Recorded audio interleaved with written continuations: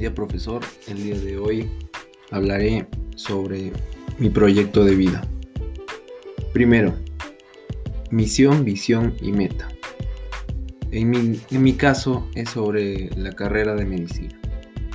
Mi misión es que la razón de querer estudiar esta carrera es poder salvar vidas. Visión. Quiero llegar a terminar la universidad y tener mi título universitario. Meta. Ser el mejor de todos los desempeños de mi trabajo. Ahora, primera pregunta. ¿Te consideras una persona reactiva o proactiva? ¿Por qué?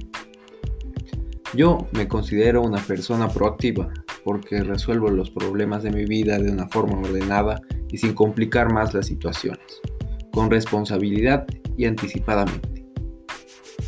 Segunda pregunta. ¿Cómo consideras la felicidad en tu profesión o vocación? La felicidad en mi profesión será mi trabajo, ya que logré escoger mi vocación ideal. Y última pregunta.